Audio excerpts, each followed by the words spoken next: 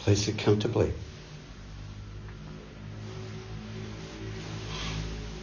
Good evening, everyone, and online. Just a few brief words from me this evening.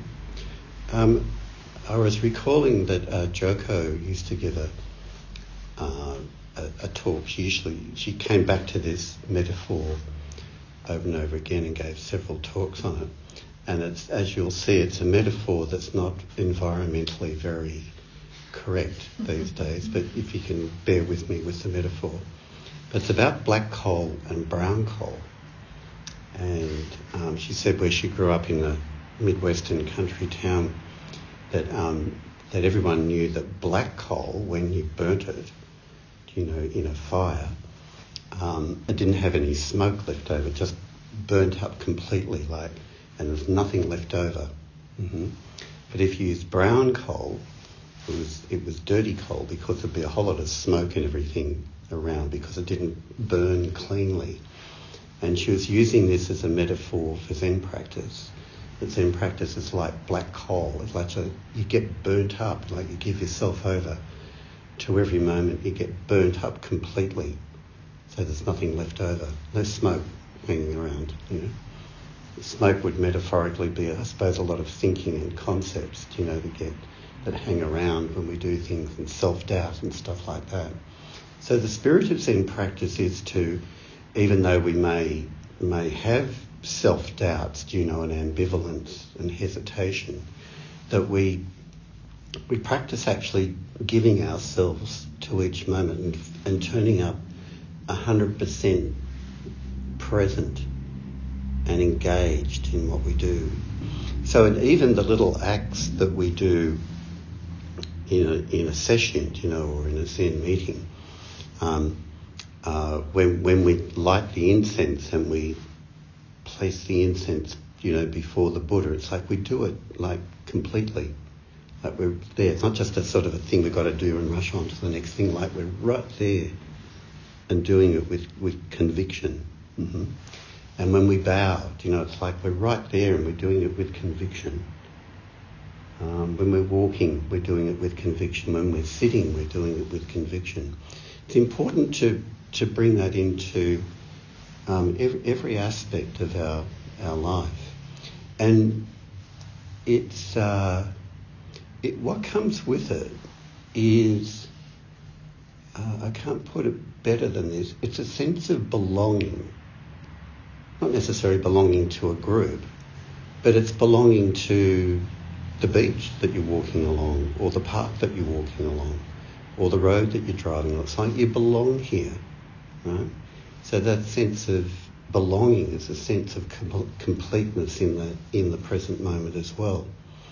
And if we reflect on what stops us from giving ourselves 100% to what we're doing, well, partly it can be sort of apathy or mindlessness or something like that.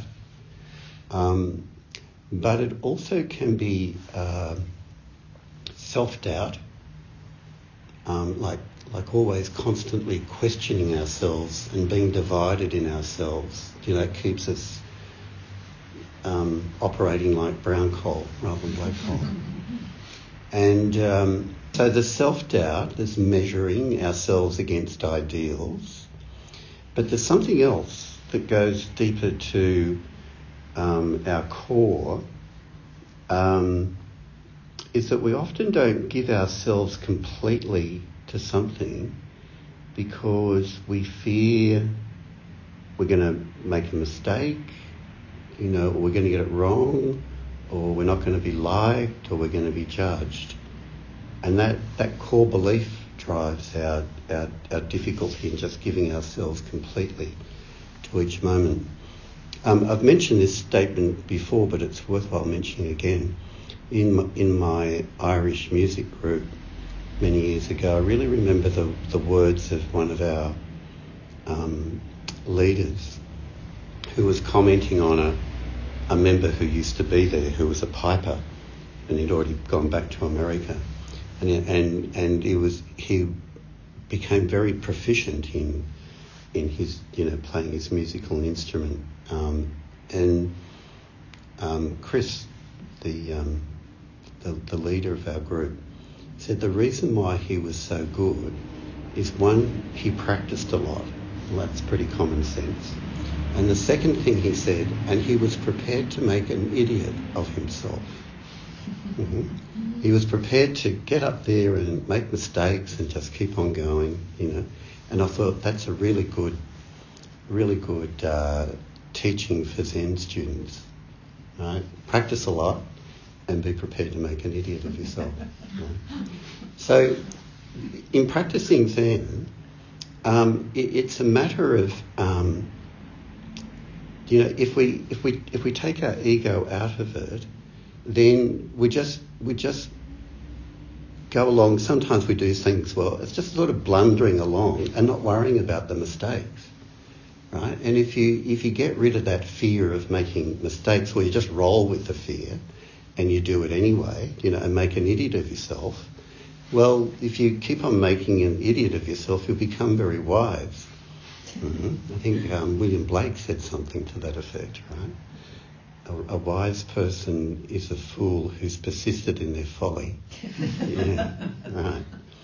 But if you're always holding back and ambivalent and hesitant because you're fearing looking foolish or making a mistake, you'll always be stuck. You'll always be divided in this duality. So it's kind of the Zen approach to life is like, regardless of whether you look good or you don't look good, or you're making mistakes or it's all working it out, just roll into the next moment and roll into the next moment and roll into the next moment. And if you practice like that, then you do get to have a sense of more of a sense of flow in your life. You just roll with whatever's happening. But self-doubt can be very, very crippling. I know from when I was younger, I was full of it, I doubt my doubts. And it does interrupt the harmony, the flow, and the sense of giving yourself over to each moment of your life. So just in your everyday activities, as well as in, the formal practice of a dojo, just practice giving yourself completely to each thing you do, and embrace the mistakes, embrace looking silly, embrace not getting it perfect, and that's the way forward in Zen practice.